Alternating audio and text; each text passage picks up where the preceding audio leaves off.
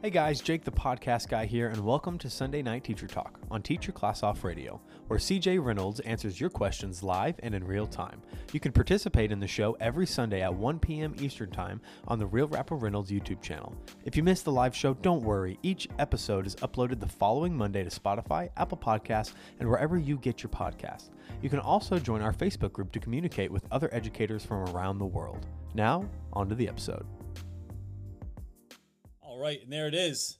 Dad jokes right up until the last second here. So, oh my goodness gracious. Can you hand me that book that's next to you there, wife? The top one? Yeah. So before we jump into this, and as people are signing on, I just want to say thank you so much for being here. And I know that's what everybody says when they have a podcast or something like that, but you know, I think it's just like, it's just not lost on you. Right? Like, it's not lost on you that anyone would show up, and that people want to, like, you get to just be a part of something that is bigger than yourself. That is like, people wanting to be better and do better stuff. And so I love it all the time. And so, I'm reading a couple of books right now. And one of the things I've been doing is like, I won't order a book that's in my cart until like I read some of the books that I have, because I have a lot of books right now, and there's a new book that came out that I really want to order. But it's like, you're not reading the ones you have, so why don't we just get through some of those first? But one of those is I got put into this book, Unbreakable by Jay Glazer. Jay Glazer I've seen on, we were big fans of Ballers. He's on Inside the NFL or something like that. So I heard him on a podcast, and he was talking about the fact that he deals with chronic anxiety and depression. And I just thought that was so fascinating, because if you see this guy on TV, he is super dynamic. And he was telling a story. He goes, you know, you see that person. But then in the shadows, what's happening is, like, there was one year he was doing the Super Bowl, and I don't know what capacity. He was like, if he was like an announcer or if he was just a personality on there, but whatever. Like, he got to be a part of the Super Bowl, right? Which is like everybody's dream. I think he's like a sideline, like. Yeah, but he does other stuff too. He helps, like, I think he'll do like the halftime breakdown and stuff like that. Okay. He got to do that, but on the way there, like that morning, he couldn't get out of bed. He like was so depressed, and it's like, but you get to have like this incredible day, and how he talks about how he refers to it is that he lives in the gray, and he's like, the gray is always there. I'm always going through it, but how do I get through it? And one of the things I read this week that it hit me so hard was that laughter is the way out for him. It's one of the ways to really battle that feeling that's going on inside of him.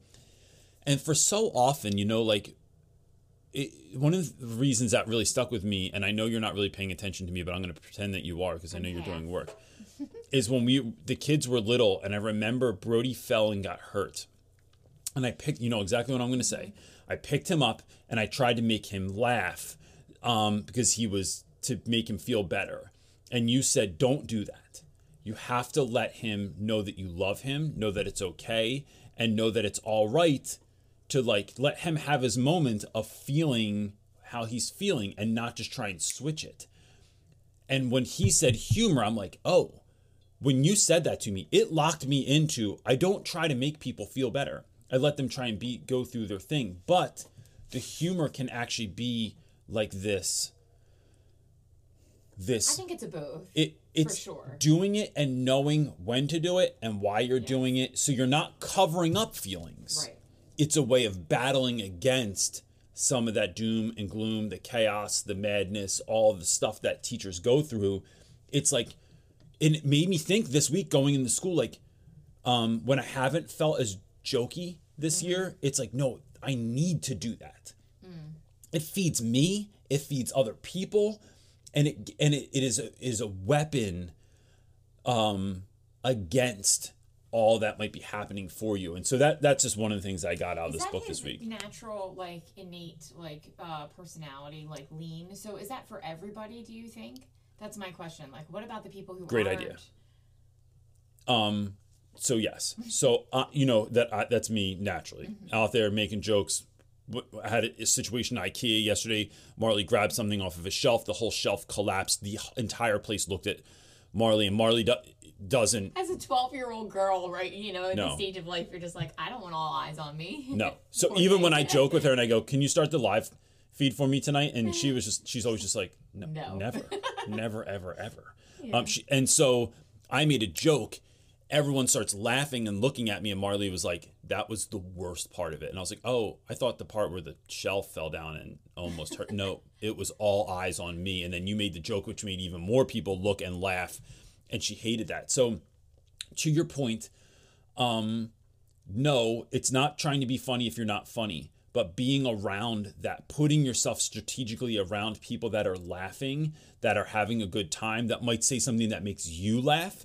I think that's then the move, because not everyone is even if some people try to be funny, it's just not what they do. They just don't think. My brain thinks of jokes all the time. It is always looking at ways that things are funny. And so it's just where my head goes to. And that's not everyone's gift. Really makes you perfect for teaching freshmen. It does. Or middle school. Except you think like a juvenile all the time. Like I literally think of fart jokes all the time. Oh my goodness. Everything becomes juvenile. All right, are you ready to start with Let's do it. So anyway, look, man, this is a Real Rap with Reynolds Sunday Night Teacher Talk. If this is your first time here, welcome.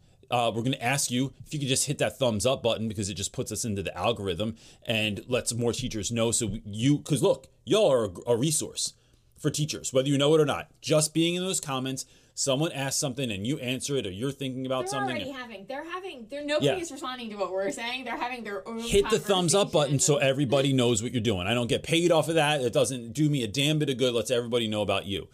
And if you haven't subscribed, hit the bell. It'll let you know that this is happening every Sunday. So if you ever go, "Oh, I forgot," when you hit the bell, it shoots you a little signal, right? And goes, "Hey man, don't forget, you're important and you need to show up for people." And so that's what we're doing. We're showing up for people so we can be the teachers that we are called to be. And with that, hit it, wife. Let's answer some questions. Okay, Meg Cooper is first up, and she's asking, how do you make grading feel like less of a chore? I used to love reading student work and giving helpful feedback, but now it just feels like a burden. Any tips? That's Meg Cooper. Think about the first time that you got your own apartment and you cleaned it and you took care of it. It just feels great. And then couple years later, you're just like, or months even, you're just like, damn, this is kind of a pain in the ass. Like, I sometimes think about that when we put date night on the calendar, right? It takes sort of the spontaneity away, right? It's just like, it's date night. We're not just like kicking it and going on, "Hey, want to go out? Let's go do something crazy." We don't have time for crazy right now, right? We got time for date night. So it becomes this thing that could be systematic. A couple of things, Meg, is that one, just things done over time. You just get used to them. They're just not as fun anymore.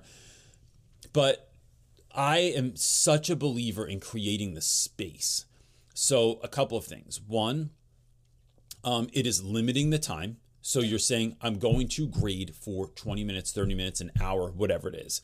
But making that and living and dying by the calendar, right? This is when I'm going to do this. This is how much time I'm going to put into it right now. That alleviates stress on the back end, because then you know that you don't, one, have to do it forever. And two, even if you only get a little bit of it done, a third of it done, a half of it done, whatever, in that time that you are, because when you're doing it, you're not doing anything else in that hour. You're only doing that. You are, even if you don't get all of it done, you know that you have less to do later. That helps me, that mind game helps me a little bit. Also, when I sit back here in my office, it is turning on the lights. So these lights, I can change the color of them. Putting on the right mood of the light. It's lighting a candle. Or lately, here's something that makes me sound like a super hippie. You're going to laugh at me, right? I already know. Super hippie, woo-woo dude. I bought incense. I haven't owned, even saying that out loud. Because we used to work at a store called Flashback, and it was like the hippie store, and it sold incense and tie-dye. And just like, so incense was a part and of the our only life adults at one point, that but bought not anymore. incense also were buying crystals, or they were old white guys with the dreads, right? We're it was just really like generalizing, folks. yeah, we are. Someone out there is like, I burn incense all the time. Look, great. I bought incense. But the reason I like that, my smelling sense is not as strong as it used to be. I don't know why, but having something that smells, having the lights right, putting on the right jams, right? It is creating the space that makes me want to be in the room and to do work, right? So that helps too. It's creating the space. It's putting a time limit on what you're doing. And one of the things I started doing several years ago in school was I would grade with other people. So it's like we're all going to get together and grade, and it's like, oh, let's get coffee, and then we're going to sit in this room and we're all grading because we got a lot of work, or all lesson planning, or we're all doing IEP paperwork together. So then you're sharing ideas, you're talking, and it becomes a time that you look forward to. Like you literally create the space that you want to be in, and then the doing whatever the hell you're doing, whatever. So that's part of the reason, like date night is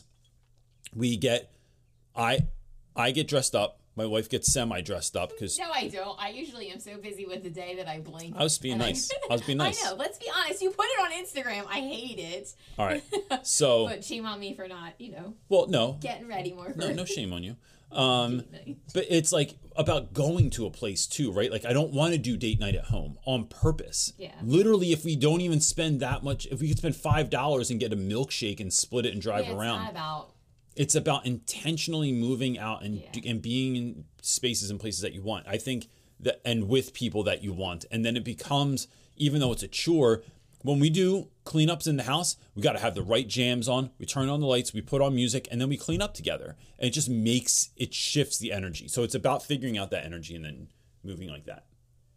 What do you got? Excellent. I'm sorry, that was me. All right, our next question comes from Summer. She's asking, I'm part of the State Standards Rewrite Committee. It feels like it's all about politics and not about history. Is it possible to change the system from within? I'm starting to feel like I have to leave the classroom to make a long-lasting impact. What's that? It just makes me sad. I hate that that's so the answer. It pulls so many great educators out of the classroom. It's hard. So I'm going to look at it a different way. I think people leaving the classroom that are people that I could not do that job. I could not go write state standards. My brain doesn't work like that. No, I understand. It is not my skill set. It's not where my giftedness is located. But someone else who does have that. So if that is in Summer's, like, that's where her giftedness is, like doing that work that's going to systematically change things and make it better for teachers in education. Yeah. That makes sense to me, right? So it's like, just because you were called into education doesn't mean teaching was for you for all the time. Now, if she goes in and does that work and she has the experience and the expertise of actually being an educator and then moves into that space to recreate the system really that's going to make it Yes. better for teachers, then heck yeah, man, do it. Not everyone needs to be a foot soldier. Sure, I'm not saying to not do that. I'm just saying the transition is just hard, right? There's heartache, there's heartbreak in it. You just feel lots of but that's guilt, with like anything, right? That's like if you were a teacher that's and you're where my heart goes. you can go into curriculum, you can go into administration, and Yeah. you're still not going to have that same day-to-day all the time with the kids. Yeah. I think that's a slightly different conversation. But the part-time, here's what I've learned, Summer, and this is just food for thought and not a definitive answer. Ron Swanson said, never half-ass anything, whole-ass everything. And when I find that, and I heard a saying, one of the things that keeps coming up for me is this idea of splitting my time, right? I split my time between many, many things. And I'm sometimes lesser for the effort. I heard a saying the other day, I think it was Confucius saying that said something like, the man that chases many things. Maybe it's chickens, I don't know. It's basically the man that chases 2 chickens goes hungry. The man that chases 1 chicken eats. I don't know, something like that. But the idea here is that when you're multitasking, when you're splitting your time, when you're trying to be a teacher and rewrite standards or curriculum or whatever it is, then you're coming home and trying to be a parent and be a really good spouse and be a really good friend and be a really good dog owner and a cat owner now. There are many things that are calling your attention, But if you just get hyper focused on one, how much better is the one thing you're going to be doing rather than the multiple things? Which is why, as an educator, I used to do 1,000 things at school. I built the sets for the plays. I was in a band with other educators. I was teaching multiple subjects. I would go and do anytime they needed someone, I did it. And I found that I was doing a lesser job doing a lesser job in the classroom because I was splitting my attention between all these different things. And so sometimes I think it's really getting hyper focused on that thing that you feel like you've been called to do, and that brings you the most joy, and that brings you that you're passionate about. Like, if you have to do that, then look, and the other thing is, do you have to do that forever? Maybe not. If you really love teaching, but you see that this standard-based thing really needs some work and needs some really true focus to be able to navigate the politics and all the nonsense that's around that also, then maybe you do that for a season. And that season could be however long it needs to be. And then if you feel that you want to go back into teaching again, then you do that. And so for me, I know that like this next season of my life is going to be educating educators. And does that mean I'll never go back in the classroom again? I don't think so. I'm already thinking about ways next year, that I can get back in with students. How can I keep, not just out of a sense of relevancy, but like I gain energy from that. So how do I feed that part of my soul? By leading after school program, by tutoring kids at one of the schools in the area. And like, I don't know, I have a whole bunch of different ideas that I can kind of feed that part of myself a little bit while also doing the work that I feel for me that God is calling me into next. So I think that could help. That's a great answer. Okay, our next question comes from Jacob. It's a funny one. Student PDA in the hallway. What are some ways to handle that? Open to weird, funny tips. That's all I got, buddy. And there's no serious tips here. When I have students that are doing too much, I will often say like, so I'll say, that looks like a great idea. This looks like an after school activity. I say tickling one another, touching one another, whatever. Look, I'm all for it. It's an after school activity. Actually, what I think you should do is maybe you should go down to the principal's office and let them know you think that there should be an after school program for tickling, for making out, for holding hands, for whatever it is. Like, this is a great idea. I think this is a great idea. You should literally go down. Actually, let me walk down there with you now, and we're going to have the conversation, and we're going to figure out a way that you can do this in school. The microphone, the bubble microphones that we used to sell that we can't find anymore, to make, those are a great way to like interview kids, to break it up. Or I'll tell you what, this is disgusting, but my co-teacher brought a couch in from her that was in her grandmom's basement. And that was like where kids used to hang out all the time. And so it's I don't want to go into that couch. I don't want to know what's in there. But the students root around. They root around in the cushions, and I go, any couch that was in the basement, in grandma's basement, probably, especially if it's in there for a length of time, someone lost their virginity on that couch. I'm just saying. But we found 2 remote controls, so I sanitized them and I used them in the hallway. They're old school, giant remote controls, and I pause kids. I fast forward them when they're late to class. I rewind them. They just look at you like you're an idiot. They do it all the time. They do. Flounders, who's across the hallway from me, she is like, Reynolds, I can't believe they respond. I don't understand. Or sometimes when kids walk, how like teenagers, they're really just still kids. But like, they just want to and you're have fun.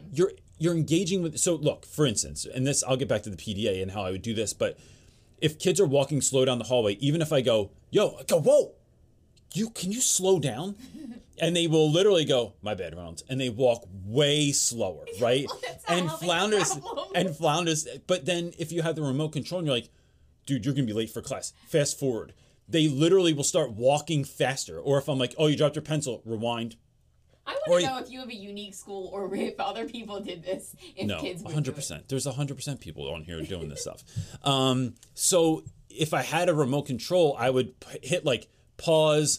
I would, what are you all talking about? What are you all whispering to one another over there? Closed captioning. Like, I would just make it absurd. And what you do is find ways to call it out without embarrassing someone, but definitely letting them know that you're there. Sometimes when kids are too close to one another or people are too close to one another, I do this all the time. It seems really rude, but I do it anyway. Everyone knows I do it. I walk between people all the time as they're having conversations. And this is even better when there's almost no one in the hallway. Walk between two people. Sorry, I'm just trying to get my copies. And then I'll like circle around them and come. Oh, my bad. I'm trying. Like I act like there's all these people, but there's 3 people having conversations. Sorry, guys. Sorry, excuse me. I apologize. I'm just trying to get my copies. And it drives folks nuts. Lindsay King gets so aggravated with me when she's like, I know you think this is funny every time, and it's stupid every time you do it. And I'm like, and then last week she goes, last thing, and this has nothing to do with anything. She goes, I really don't like you. And I go, I know. That's because loving someone isn't the same as liking them. And and then she's just like, you're quick-witted. I hate everything. And I'm like, she's my favorite. She's my favorite person to aggravate at school. You like people to hate, like, well, kind of. Like, I no, like you know, it's like when people look at like Kevin Hart and The Rock, it's that banter. I love the banter. Yeah. I love it. Yeah. So anyway. All right, let's move to Sharon Murphy. It has a 3-part question. All right, part 1.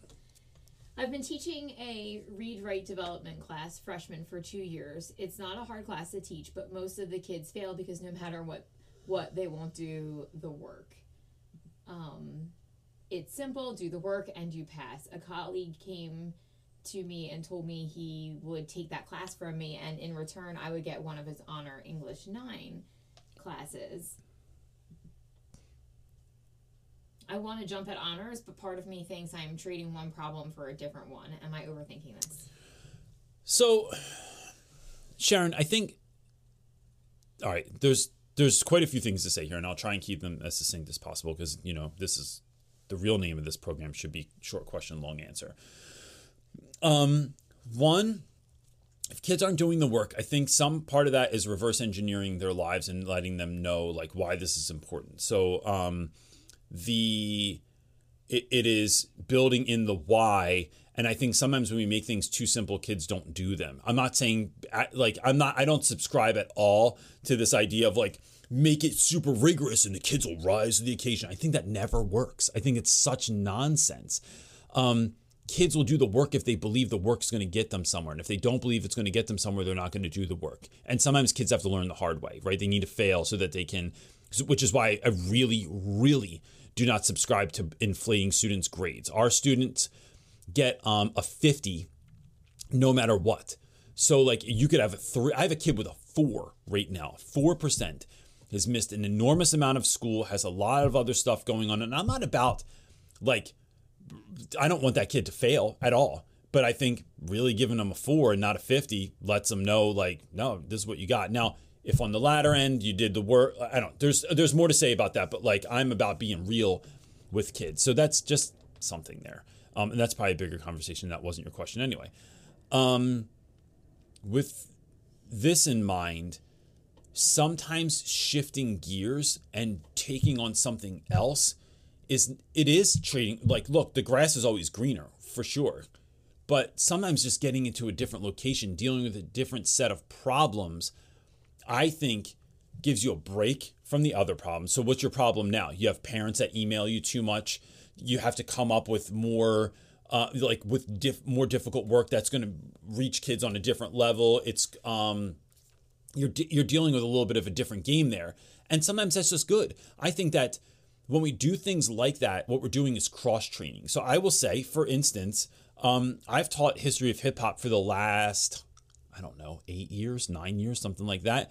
And it gets boring sometimes. Like I've taught this so many times. I've done all the fun things. I've done it has lost a bit of its luster, but so I've thought about like if this year perhaps I really didn't need any more change, which is why I didn't do it this year. Is that I should have changed it up. I should have done something else. Like kids are into other stuff. That's cool. I could make something that's as innovative or as interesting or as cool as teaching the history of hip hop, and done something else. But I didn't.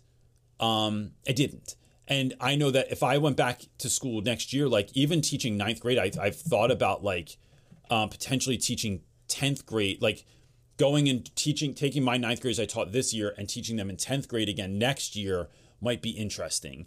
That changing my elective might be interesting. I just think that is cross-training for everything else you're doing. Whenever you do anything else in your life, it's cross-training for everything else that you're doing in your life. And sometimes switching it up and having different problems, it's just a good thing. So look, if you feel run down by that class, if you're feeling like you're not particularly getting anywhere, if you're tired of dealing with the same struggles and things with the students and with their parents and with that, then switching it up, switch it up and see how that goes. And then maybe that's for a season, and maybe you end up going back to that. Maybe even if you don't go back to that, when that teacher, the colleague of yours that takes it over, you're now far enough away from the situation that you can identify with the things that that colleague is going through in teaching that class, and you have a little bit more of a bird's eye view now to be able to help with that. Maybe you teaching honors is really shifts some of your thinking, and you're like, oh, what if they did this in that class? So now you're kind of teaming up, and I think that's just, I think it just makes it a little bit more fun. I don't think you're giving up. I think a lot of times, look, and you didn't say this, but this is where my head goes because in working with a lot of teachers, and maybe someone else needs to hear this too. Sometimes switching up what we're doing isn't giving up on what we're doing, right? It is trying something else out to get better. And so sometimes just because a class is hard and you've done it for a long time, like, look, maybe that's not where your giftedness lies. Maybe that's not the job you've been given to do for the season. Maybe the kid, like if you feel that internal, intuitive push or pull to something else, maybe the kids you were supposed to teach in that class you already taught. Maybe now there's someone in that honors class that's really, like, I know this gets a little woo-woo, but like it's really thinking about where am I supposed to be for this next season of my life, and going there and showing up and then maybe that's a healing process for you. Maybe now you can go back and do that other class because you've healed from that a bit. I think there's something there, but if you feel good, like you're saying, you want to jump at honors, give that other class to someone else, and then we are a team. You're not giving up on that. And now the two of you can collaborate and do stuff together. There's a ton of great stuff that can come out of that. So I would do it. There's something for intuition. And I just think people should It is the sixth sense that most of us do not listen to and that you argue against, but that there is some sort of intuitive prompting to do it. Children has like brought that out for me. For sure. Okay, our next question comes from JW asking, what are some habits that you wish you developed before you started teaching full time? Oh my gosh. That's a good question. I grew up, I think I just read too much Henry David Thoreau when I was a kid. I'm gonna be honest with you. There's a lot that has benefited me from that, but there's a lot that has made me live by this idea of like, no, I don't want a calendar. I don't want a schedule. I don't want to look at what time it is. And some of that helps, right? I still don't look at, you know this about me. I do not look at what time I go to bed because I don't want to start calculating in my head how much sleep I get and then marrying myself to the amount of what I used to do is like, and y'all know you do this, you go to bed at midnight and you know you have to get up at 5 and you start thinking, oh my gosh, it's only 5 hours of sleep. I really need 8. So that's 3 hours less. I'm going to be really tired tomorrow. And then you start thinking about this until it's 12:30 and now now I only have 4.5 hours of sleep. I'm going to be so tired tomorrow. So I stopped looking at what time I went to bed and I just pretend that I went to bed on time. And then I get up and that really has worked for me. I think part of it is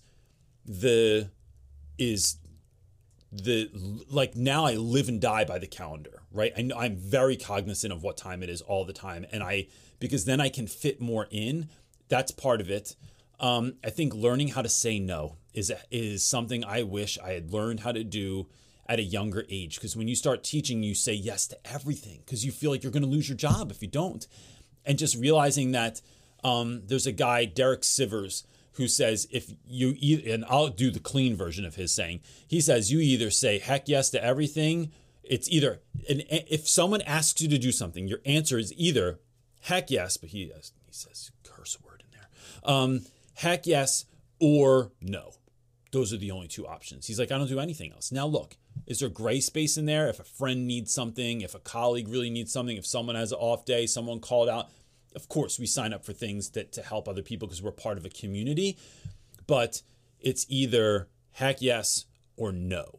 And I wish I had learned that when I was younger. And then I think the other piece is I just need to do organization better. Like I like being organized, not just with my time and with my calendar, but with where things go, having a place for everything and everything in its place, organizing my time. Like right now, first period I have a prep, I plan my day. Fourth period I have a prep, I grade stuff. Eighth period I have a prep, I answer emails. It's the same thing every day.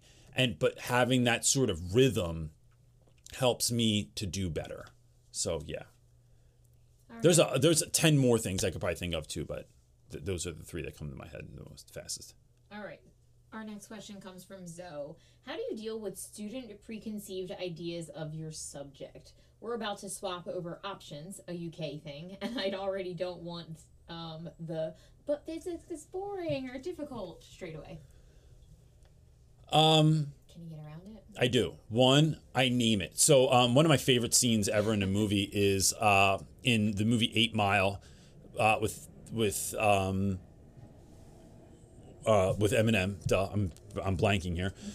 Is in this final battle, right? So like he knows what people are going to dog him about. They know that they're going to dog him for being white, for living in a trailer, for for being poor. It's like these are all the things you're going to call me out on. Yeah, but when you own that stuff, right? Like I already know what you're going to say. I already know you're going to say this is boring. Like I teach like 9th grade literature. I know you're going to say, but I don't like to read. I can't read. I'm not good at this. I never read. This isn't going to, how does this help me in my life? I'm never going to have to do physics when I'm working a job. I'm not going to bust out some physics moves while I'm doing whatever it is that I end up doing in my life. It's kind of naming that stuff on the front end.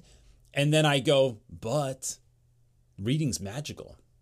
Like why wouldn't you read? It's literally magical on multiple levels.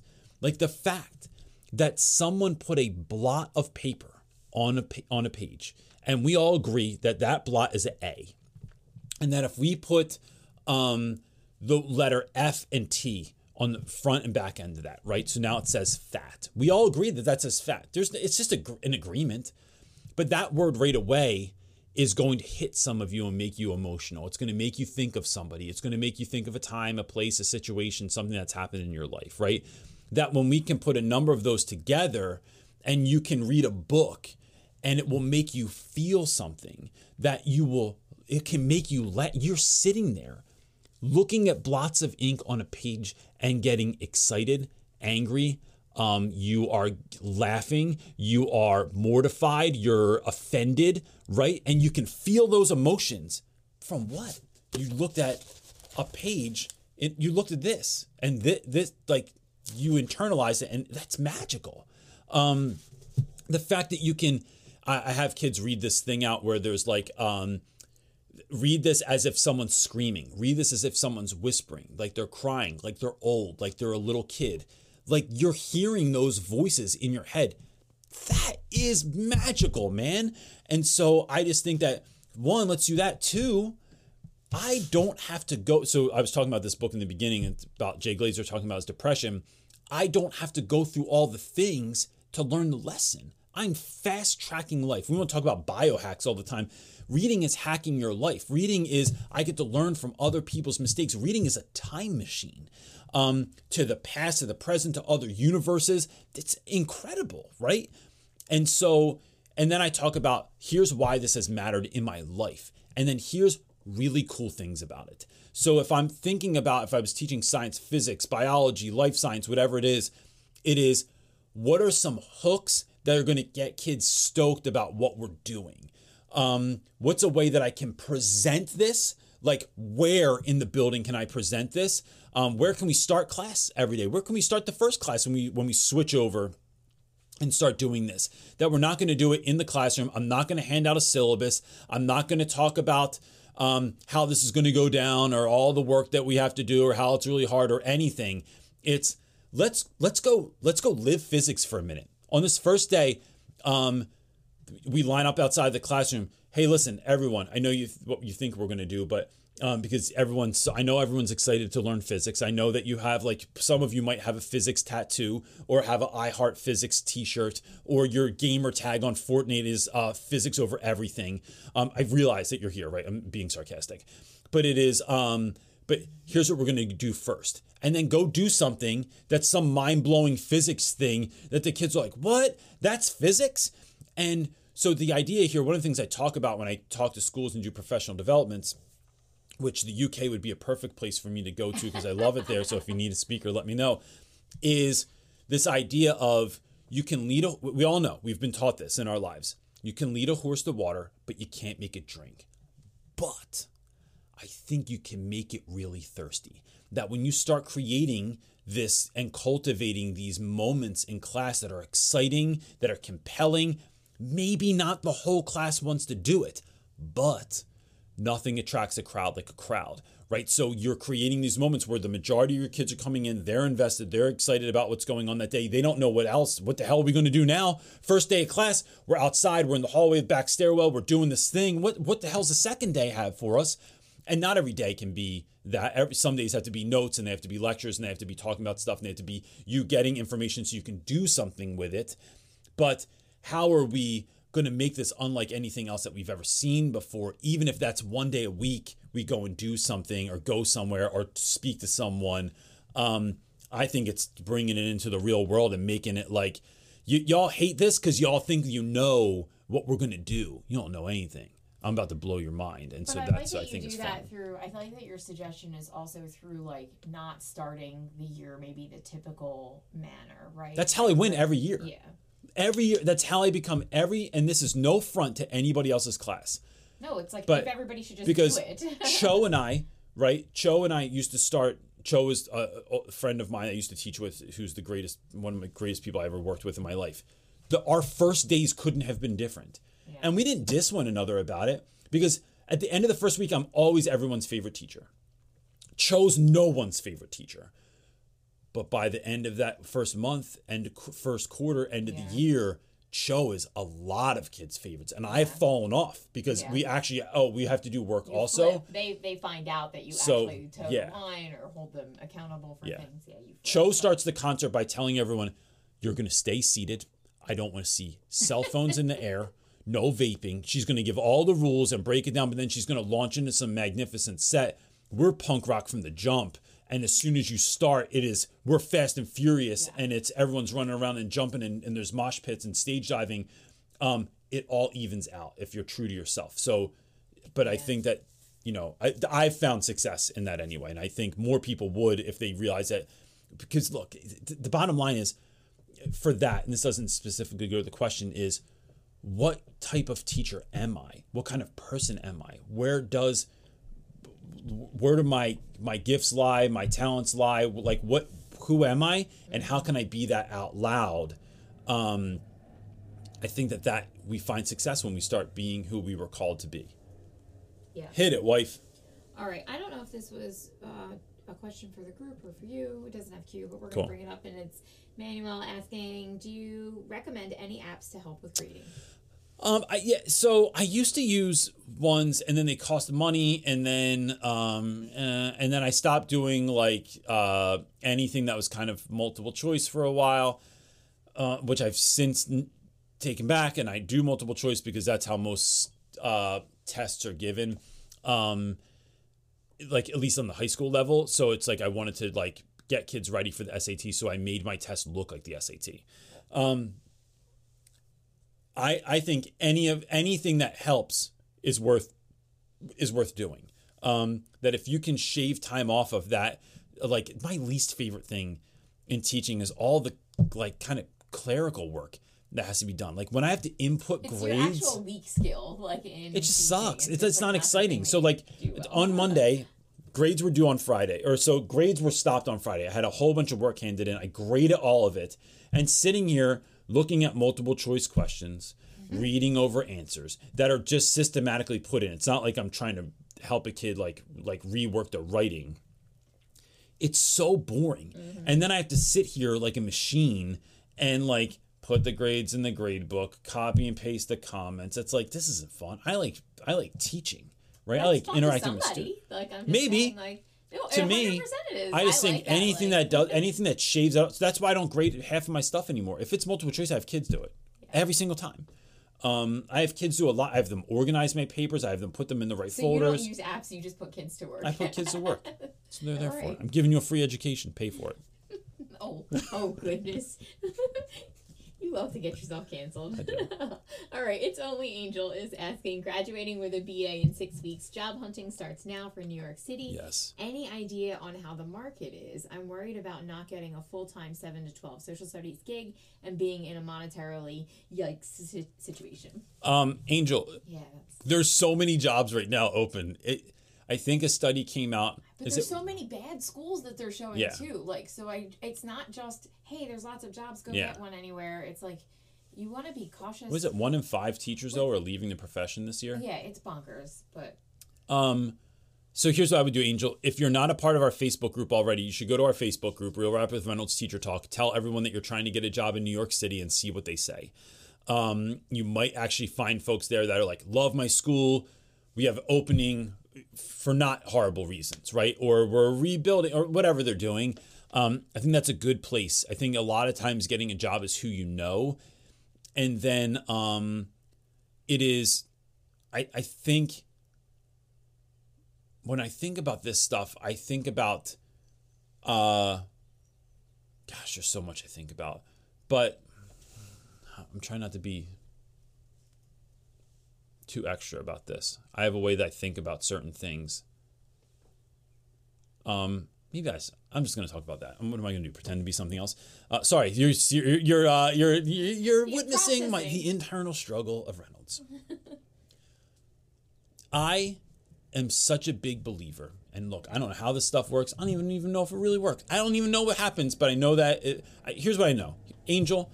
Whenever I drive anywhere, my wife could tell you, I never start at the back of the parking lot. I just drive right to the front of the parking lot. We'll drive in, and my kids go, there's a parking spot right there. Yeah, but that's 2 blocks away from the friggin' building. Why would I park there? There's a parking spot right in the front.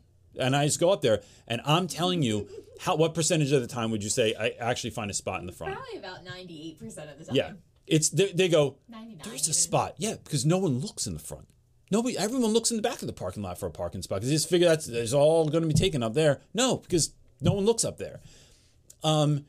I think it is when I do stuff, I'm not sure if it's manifesting, I'm not sure what it is, but it is praying like it already happened. I try my best to walk into places, to walk into spaces, and move in such a way that of course this is going to happen. Of course I'm going to find a job. I don't go when I open the paper today. Oh my gosh. When I opened the classifieds today, back in my day, after the milk got delivered. So it is looking on LinkedIn. It is asking around for jobs. It's putting that out there. And of course I'm going to find a job. And I'm just saying, does this make logical sense? Is this a great, I don't know. No, it doesn't. It makes no sense. But I'm just saying it works for me all the time. Of course, when we built this business, it was like, of course this is going to work. And then I signed deals with companies to do branded content. And I'm like, sometimes I'm just like, I don't even know how this is working. I don't even know how this is happening. But I just make decisions like, of course this is going to happen. Of course this lesson is going to be great. Of course I'm going to connect with this person. Of course I'm going to DM this person, ask them to be on a podcast, and they're going to say yes. Of course. It is moving through the world like, of course it's going to happen. And then here's what happens. There's this thing in your brain called your reticular activating system. And it works like this. My wife, handful of years ago, probably longer than I realized, bought a new car, right? We got a RAV4. I have never, ever. She brought it home and I'm like, what the hell car is that? What is that? She's like, it's RAV4. And then she's all excited about it and stuff. I'm like, I literally... Let's just note that this was an emergency and I had to buy a car. Yeah. It was like... needed one like the next day. Yeah. So went to the car place. he was a part of the gig. Just, Yeah. you know. I wasn't a part... I didn't go and look at cars or anything like that. She came home that night with a car. And I'm like, I've never seen one of these in my life. Can I tell you that the next day, there were RAV4s everywhere. I don't know if everyone just bought one. If all of a sudden everyone was like, oh, you got a RAV4? Oh, well, if Reynolds' wife got a RAV4, I'm getting a RAV4. They're everywhere. Because as it turns out, what the reticular activating system does is there's so much external stimuli in your life. There's so many things going on, from the leaves blowing outside of your room to the dog breathing to you breathing to some noise that the clock's making in the next room to your neighbors talking, to all these things that are happening all the time. You would go insane if your body had to take all of that stimuli in all the time. So what it does is it limits out the stuff and it focuses on what you need to focus on. And if I tell my mind that I need to focus on things in my life, it literally works every single time. So, and I do this with my students too. I have my students to prove this works, and you could do this yourself.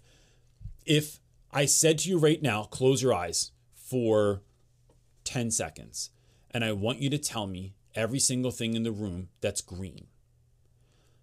If you think about it, it's very hard to think about all the things in your room that are green, right? Because you're not taking in all that.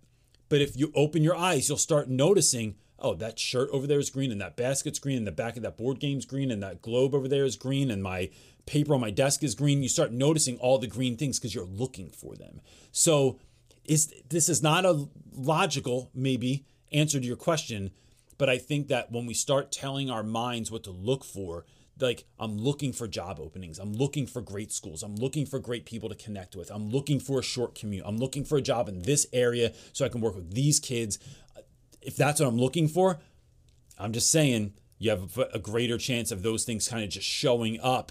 And some of that's woo-woo and some of it's just scientific because it's your reticular activating system, but that shit works. And I wholeheartedly subscribe to it. What you got? That was a weird answer. Yeah, okay. You answered it? Yeah. Okay. I did answer. Okay, we're next question. You did. I'm just teasing because you were so crazy. I love us. All right, our next question is from Miss L. Question: what consequence, if any, to give for a mature, responsible 12th grade student who really messed up? I am more disappointed because the student should have known better, though I know I shouldn't be. So,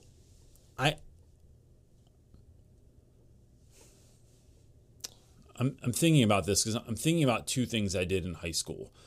And both came with an enormous amount of grace. And you realize that when you're young, you just do dumb stuff sometimes. And I don't think that that's something we just want to instill in young people's heads and we just want to let them go with everything. But I am huge on being real with kids, being like, bro, you messed up. We're going to talk about it in the realest way possible, and I want you to feel this, but I'm not into shaming you. That when I think in high school, I was in 12th grade, and my English teacher, I took college English, and I only took it because all my friends were in there. So I took college English, and we had this final project that if I didn't do it, I wouldn't pass for the year. But I didn't care because I didn't want to do college anyway. I just didn't care. So I just didn't do the project. And my teacher came to me and said that, what are you doing? You're screwing up your opportunities for the future. Like you're like not gonna pass this class, which doesn't mean you won't pass high school, but then like you have this great opportunity in front of you where you get like free college credits. And he kind of walked through why this was important, why quitting shouldn't be an option, why it was important to stick with things and do things that were hard. Like we had this whole conversation, and he could have just failed me. He should have just failed me because I didn't do the project. And he said, you're going to do the project and you're going to do it this week and you're going to hand it in on Monday. And for whatever reason, I ended up doing it. And when I think back to that particular teacher, Mr. Zeck at Camden County Vocational Technical High School in Sicklerville, New Jersey, Mr. Zeck gave me that second chance. And I can tell you that as an educator, I have thought of that, and that has affected my decision making on so many occasions where a kid is screwed up. They just didn't do the work. They said, screw it. And I've had similar conversations and then giving kids second chances and then how they've showed up and really done the work. Another time I jumped off of a moving vehicle, sitting on the side of a car. My friend started bolting through the parking lot. I jumped off the car going about 30 miles an hour and I slid across the asphalt and tore myself up. And there were teachers there and I should have got suspended, if not more. Like that was reckless ass behavior on both the kid driving and me being a friggin' jackass. But I didn't get in trouble. They turned their back on it. They saw what happened. I know that they cared, but it was like you're going to get in trouble if we acknowledge that you did this. So like those two occasions. And then like that was a whole thing afterwards, but like I didn't get crushed for doing it. They were both terrible decisions. And I just think that sometimes it's really chalking it up to, you did a dumb thing. Do you know you did a dumb thing? Are we going to do this again? If we do it again, it's a wrap, bro. I tell my students all the time, I trust you until you give me a reason not to trust you. But even sometimes when you betray my trust, do we learn it? Are we going to do this again? Okay, then I forgive you. It's over. Let's just move on and make better decisions going forward. And then that's it. And I think that is, look, someone said to me once, if given the choice to be right or to be kind, always choose kind. And that has served me really well in my life. All right, our next question comes from Stephanie Shook. CJ, how are your dog and cat getting along? What did you do to help foster that relationship? Mine are still not quite friends. Steph, I am basically an animal whisperer. And let's just say CJ has done nothing. I have created this space for my wife to take over in this particular situation. So gosh. Not so secret wife, would you like to speak to this? Yes, because I feel like this is all I do. Steph is, our dog and cat aren't really getting along great. They are in a controlled environment. For context, we have a 6-year-old dog and a 6-month-old kitten. Yeah. Go ahead. And our dog is like spastic, and we never really trained him appropriately, and so this has forced me to like train appropriately. So those commands of like sit, stay, leave it. He's feeling some type of way. I'm sure that you're even saying those words. He's like, wait, what? Huh? No, I'm just laying here right in the sunshine. If I say the cat's name, his head will be up and he would be active. But so it's just controlling the environment. It's sticking with consistency with the commands. Like, it's a lot of work, but I'm the one who does it since I'm the one who's home 24/7. So he just follows me, and I keep a leash drag. Like, his leash is just loose on him, and he just stays with me. That's like a sign that he's training. So he just stays with me, and we just keep consistent with short commands. Like, when he sees the cat, it's a lot of training for him. I wouldn't even say all the commands because it's going to trigger him. But so it's just consistency, like with any other kids or students or anything. It always comes down to just being like really consistent. Here's the lesson in that. About a week ago, maybe 2 weeks ago, I feel like you've been doing this for about 2 weeks hardcore, right? Give or take? With the leash, with all the, like, bringing the cat down in the morning, having them being near one another. Since February, but February 14th, since we got her, like 2 weeks after her, she healed. Yeah, but like, it's been. But she was upstairs. But that was, you weren't here. Like, that was still tons of work, but it was in a different format. Now I'm letting, he has enough trust that he's not going to attack her. Like, before he would, like, she was a toy to him. So it's been since mid-February, but yes, consistent in this space together for the last 2 weeks. I think about 2 weeks ago, you were 2 days in and you were really upset and you're like, I feel like this is never going to work. He's never going to. Now I look at them and even the pictures you send me when I'm at work. I'm amazed at the growth. So in that, I think one of the lessons is when we do, like, similar to the question earlier, right? When we go get a singular focus and this is the only alternative. We can't live with a dog and cat that don't get along. Which is what has forced us to do it now. It becomes a priority. Just like you go hardcore on it.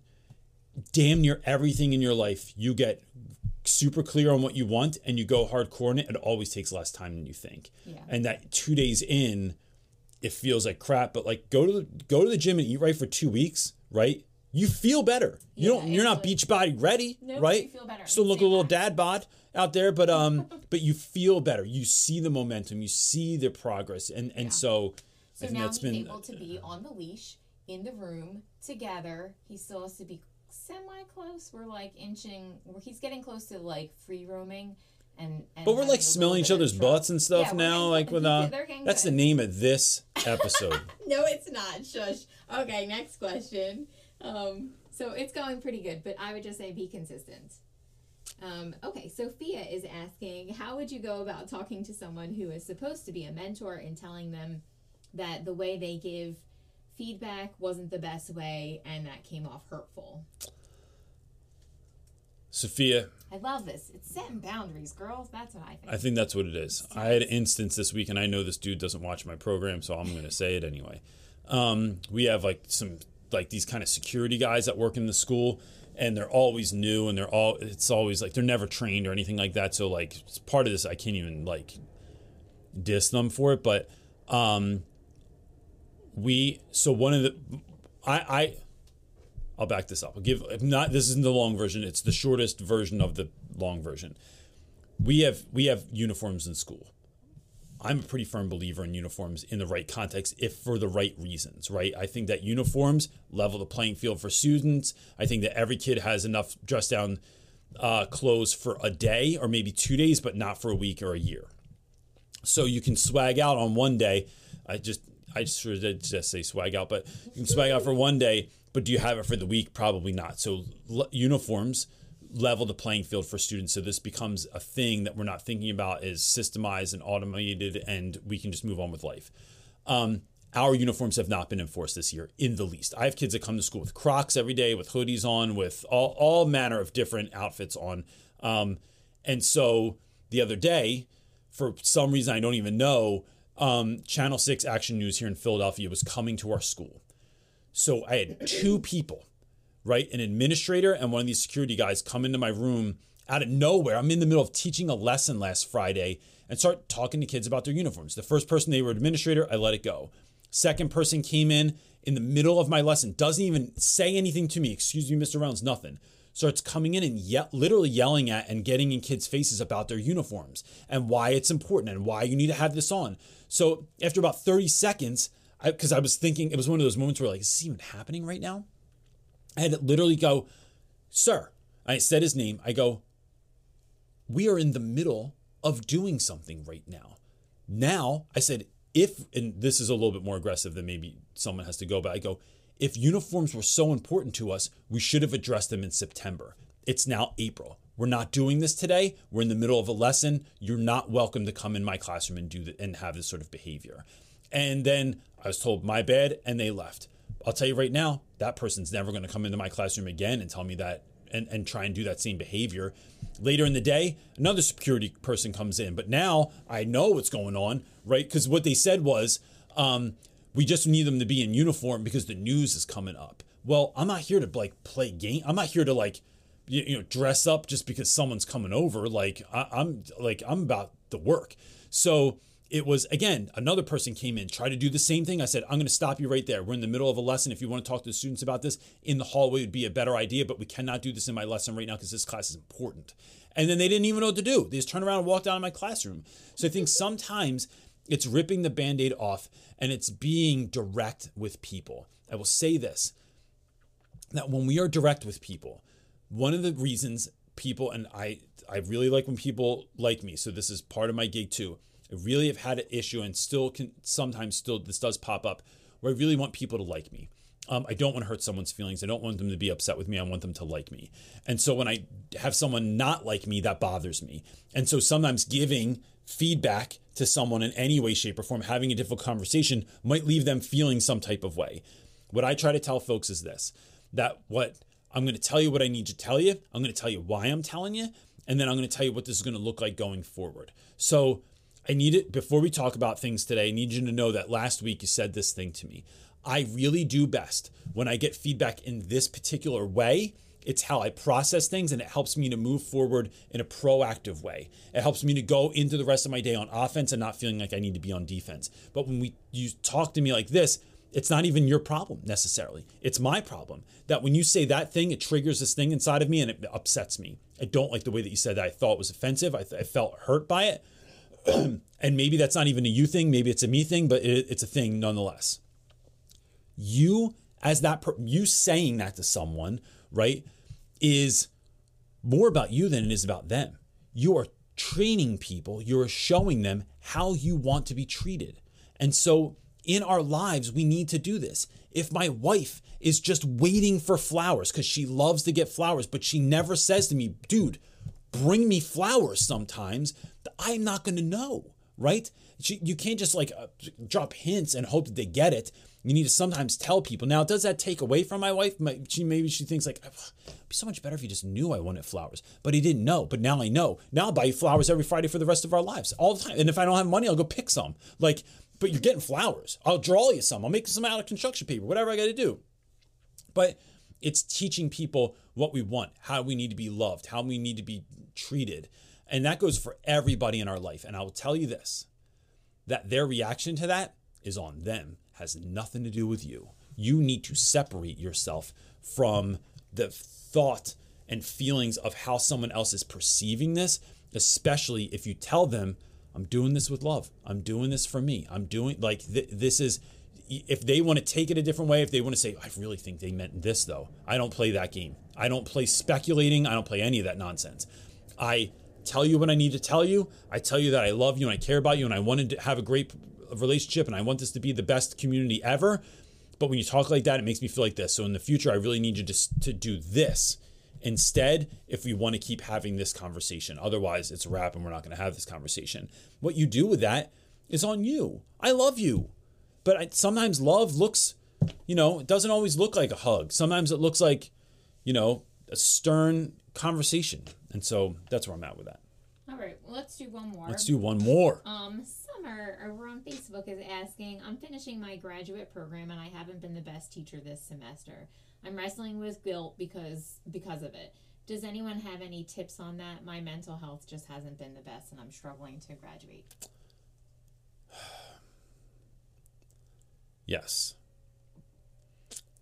Summer, I'm going to tell you that. So I just had a conversation the other day with a gentleman at school. And this is someone I wrote about in my book, and who's an amazing teacher. And we just got to talking and I was saying something about having a hard time being fun this year. And he goes, oh, I don't even think about fun anymore. And I was like, what?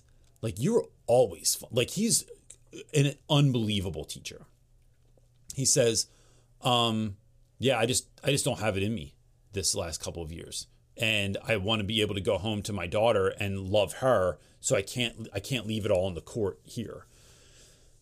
And so that was so eye-opening to me because I have also found that I am not as silly as I once was. I don't have that, like, it's this, whether it's COVID, whether it's 5 principals in 6 years, whether it's all the new stuff, whether it's the 50% of teachers leaving my school this year, all the things, right? I'm sure they all play a part in it, but it's been harder for me to show up like I used to. And that I beat myself up about regularly. Like I don't talk to myself kindly about that sort of thing. But when I talked to this other teacher the other day and they said that, I was like, damn, like it just made me feel better. It made me feel like I wasn't such a failure, or damn, this happened to you too. Like, you're awesome. Like, I think you're actually a better teacher than I am on 100 different levels. It just made me feel better. And so I'd say this: 1, teaching is the only thing, it's the only job in the world I can think of that you're expected to be great at from the jump. And you're just not, right? No one plays drums for a week and then they're in a band and they're crushing it, right? Like you have to, it's a craft. You need to get better at it. So it is recognizing where you are and then getting better. The mental health thing, right? Like, this plays such a bigger, your teaching has so much more than it does to do with you and your internal life than it has to do with anything revolving around pedagogy. The end. What that means is, who does Summer need to become to be the teacher she's called to be? And that probably has nothing to do with lesson plans or scaffolding or any of that stuff. It has to do with, how does Summer rest? How does Summer give to herself? How does Summer create space and time in her life to just love on her, to just fill herself up, to not just rest, but to rejuvenate? Those are two very different things. Resting is sitting on the couch and watching TV or playing video games, and that's useful sometimes. But what is Summer doing to hang out with friends, to go to a concert, to go out for coffee with a friend and not talk about school, but to just fill up, to just feel joy, to just be excited? And maybe it involves something deeper. Maybe it involves seeing a counselor, seeing a therapist, and then learning how you work so you can optimize yourself. I think that there's levels to teaching, right? And one of my heroes, this guy, Darius Daniels, who does spiritual direction for me. Darius talks about there's levels to this, and there's a level 1 life, 2 life, and 3 life. And level 1 life is like living in mom's basement. I hate everything and I hate my life and I live on a 4 all the time. Level 2 life is like you're kind of middle of the road, right? You feel all right. You're not amazing, not great, not living the best life ever, but you're not depressed every day. But that level 3 life is it's not exempt from problems, but you just have better problems, right? It's like, it's not exempt from stress or anxiety. It's just like a better form of stress and anxiety. And you are on a level in which you're navigating. So when I feel stressed, when I feel anxiety, when I feel the depression, I know what to do. I know where to go. I know how to handle. I know what's next. And you live in more, you experience more highs and less lows when you live like that. So I think it's pouring into you. So now you spent all those years in college and getting your graduate so you could be a teacher. Now, how do you become the best you so those things come together? And then it's an explosion of awesome all over the place. But that, like, I think that, look, and I didn't come up with this idea, but I subscribe to it wholeheartedly. You need to, and this is everyone on here, you need to work harder on you than anything else in your life. Then on your marriage, then on your kids, then on your house, then on your teaching, then on your students, then on your dog, than anything else. You have to be number 1 because the rest of the world benefits on the overflow of love that you have for yourself. Right? I'm going to say that again. The rest of the world benefits over the love you have for yourself. So I have a value system. This is the last thing I'll say because I don't want to go on too long about this because this could be a whole nother book. My value system in my life, it's written down on a piece of paper that I keep next to me all the time. And that is God, then me, then my wife, then my kids, then my work, then my friends, and so on, right? There's about 10 things on it. The reason that has to be is that I know my connection with God is my thing. It gives me all the purpose, all the life, all the answers that I need. Then it's me. It's not my wife. She's not first. Because if I don't love myself, I can't show up and love my wife fully. And it's not my kids before my wife, right? Which you feel like it should be your kids first. Put your kids first in everything. It's not. They're fourth, actually. Because if things aren't strong between my wife and I, then my kids don't get the benefit out of the overflow of love my wife and I have. When we are loving each other and we are we get along incredibly well. When we're like loving and kissing and hanging out and holding hands, and even when my kids get embarrassed about that stuff because it's goddamn, we're 45 years old, we're still doing the same thing, and like, you're not teenagers, who cares? We still sharing this thing, and like we're just in love so much that my kids get to experience that. Now, if you've ever seen a relationship where parents put kids first and themselves second, right? The kids, it's out of balance. It's out of whack, right? So it's really, really loving on yourself so the rest of the world, your students included, can live off the overflow of that love. So that's what I would suggest you do, is really look deeply into what you need to do to become the best version of you. And then everything else gets better in your life when you do that. And look, with that, I just want to thank all of you, because that's what you're doing. You're showing up here so you can be the better version of you, even if you don't know it. That's what you're doing, so that you can show up on Monday and be a level 3 teacher, or as close to it, or even a 1. If you're 1 right now, you're at 1.5 tomorrow. It's a step. What we're doing is not celebrating just awesomeness. We celebrate these steps, these shifts, these movements towards being the best version of yourself. So look, if you haven't already, when we have these conversations, it really helps if you hit the like button, and if you hit subscribe and hit the bell. It pushes us in the algorithm. That helps more people to see who we are and what we're doing, and helps more people to know about what you all are doing. If you're not a part of it already, our Facebook group is an incredible place to meet teachers that are doing really, really great work. And it's just right over at Real Rap with, it's right over on Facebook, Real Rap with Reynolds, Teacher Talk, type that in, and we'll let you into that situation. And then anything else that you need from speaking. Look, the summer's already filling up with speaking engagements. If your school's looking for professional development, for keynotes, for help with new teachers, with onboarding, with what? A book. Yeah, with getting a book for summer reading for teachers, you can find everything at realrapwithreynolds.com. And as a matter of fact, it's worth noting, if your school does decide to get my book, please reach out to us. There's a discount. There's a discount if you get a bunch of books. So like if you're ordering 10, 20, 30, 100 books for your school, or you're getting more for your district, you get a better rate if you go through us, because we can direct you with the publisher, and then they give it to you like for a way cheaper price than you're going to get it even on Amazon. Because even though this thing's on sale right now, it's usually $24.95, right? $24.95 right on Amazon. But right now it's like $17 or something. But you can get it for even cheaper than that if you go through us. So just let us know, please. That's it, gang. Anything else, wife? Nope, that's it. Everybody have a great week. Have a great week. I love you guys so much. I'll talk to you later. Peace.